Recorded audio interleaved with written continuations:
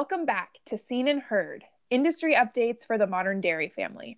I'm Melissa Lima, North Coast and Organic Field Services Representative with Western United Dairies. And I'm Darby Toth, Technical Field Services Representative with Western United Dairies.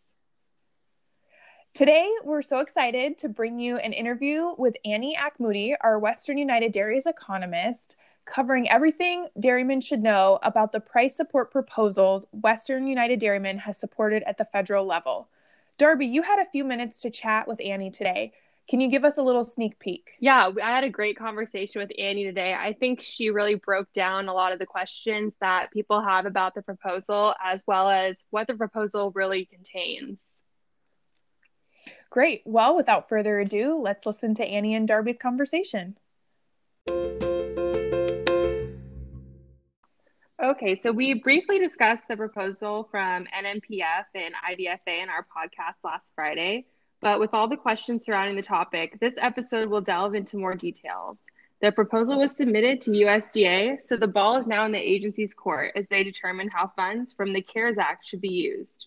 There is $9.5 billion available to assist farmers, but it must be divided between different commodities. So what is the proposal exactly? Okay, so there's multiple pieces in this proposal, and the main ask is a payment of $3 per hundredweight on milk produced if a producer's volume is 10% lower than its production in March of 2020. And so to get payments for April, for example, your April production would need to be down 10% from where it was in March.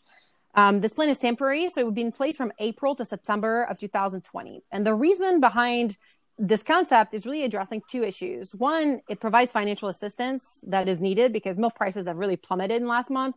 Second, it really gets to the current oversupply situation.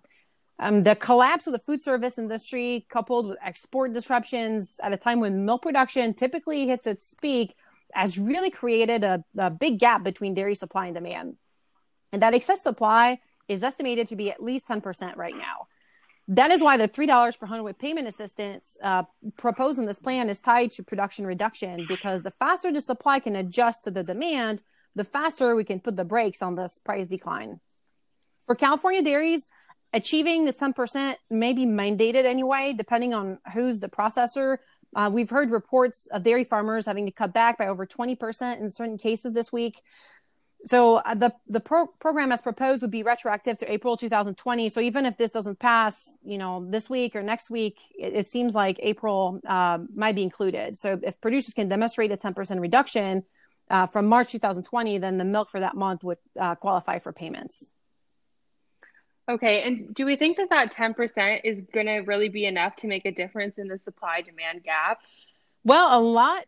This, depends on how this crisis evolves. If things settle down fast and the industry is able to reopen for business, this could be the temporary fix that the industry needs to rebalance things out. But if shelter-in-place orders are prolonged through summer, some restaurants may not be able to make it through that long of a financially difficult period. And if they close, they will not be there when the country reopens for business, and that would further slow down the recovery in demand for the food service industry. We have to keep in mind there's a lot of money being injected in the economy through the government stimulus package, though. So hopefully this will allow many businesses to weather this storm, even if it lasts a little bit longer than we'd like it to.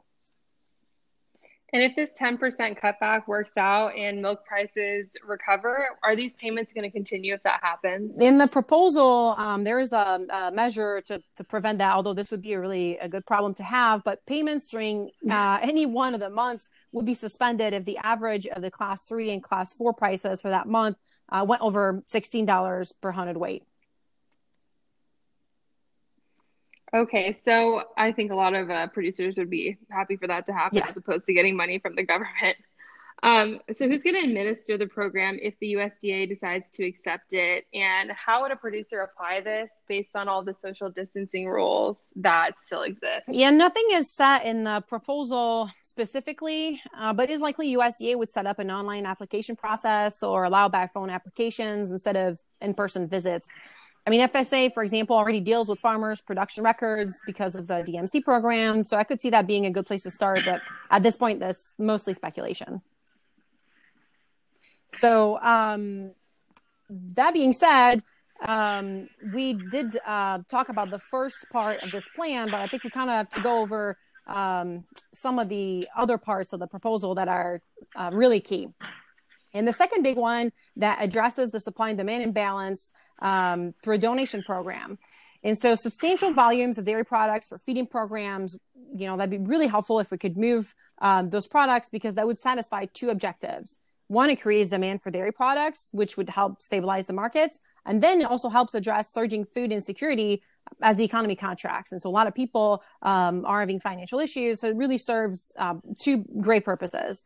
Moving dairy products out of inventory into the hands of those who need it is really critical at this time where unemployment has really been skyrocketing. The proposal in particular suggests large quantities of powder, fresh milk, butter, and cheese should be purchased. And additionally, to facilitate the purchasing of dairy, the proposal suggests modifying federal feeding programs to eliminate restrictions that limit consumer choice in the WIC and the school lunch program. Okay, that seems like a really effective way to address two really pressing problems at once. You've gone into a lot of depth, but is there anything else we should know about the proposal? Yes, actually, there's one major third component, I would say, and that is to reopen the dairy market, dairy margin coverage for 2020.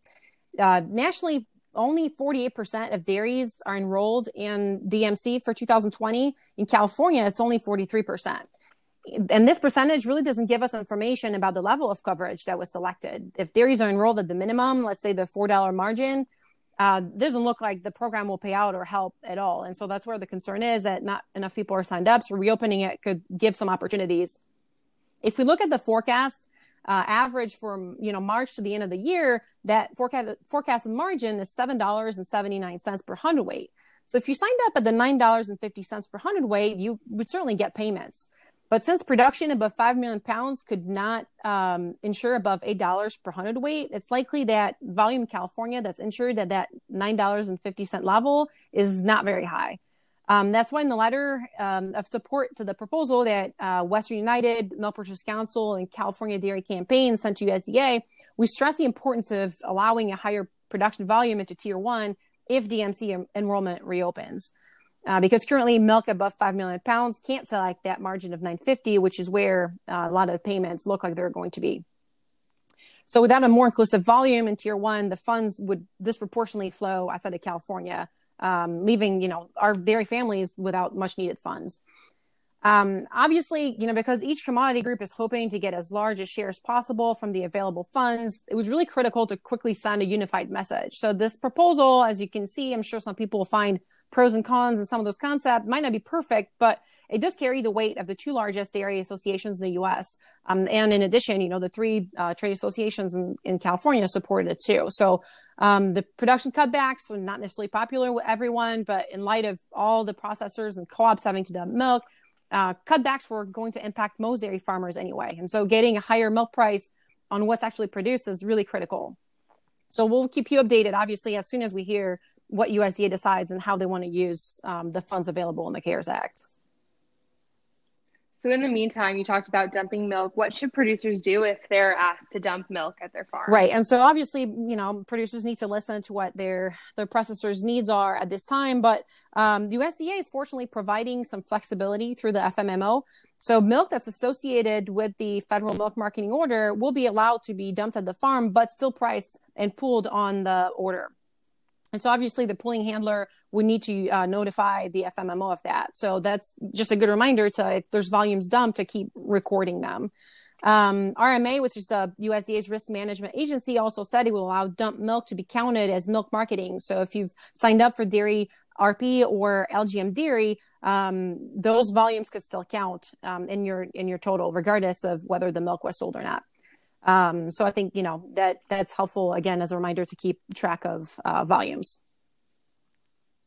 All right. Sounds good. That was a ton of information. Thanks, Annie. And for any question, again, you can always send me an email at annie@wudairies.com.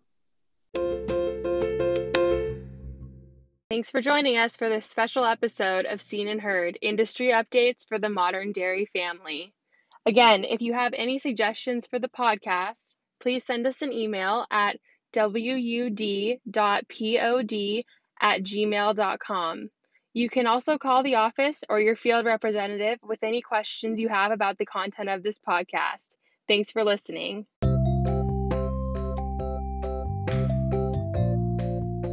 Special thanks to our Western United Dairies business sponsors: GAR Bennett, Moss Energy Works, California Dairy Magazine, Yosemite Farm Credit, F&R Ag Services, Farm Credit Alliance. We are so grateful to our sponsors and encourage listeners to support them whenever possible. If you'd like more information about business sponsorships, or you'd like to sponsor this podcast, please send an email to info@whatdaires.com. That's info@wudairies.com.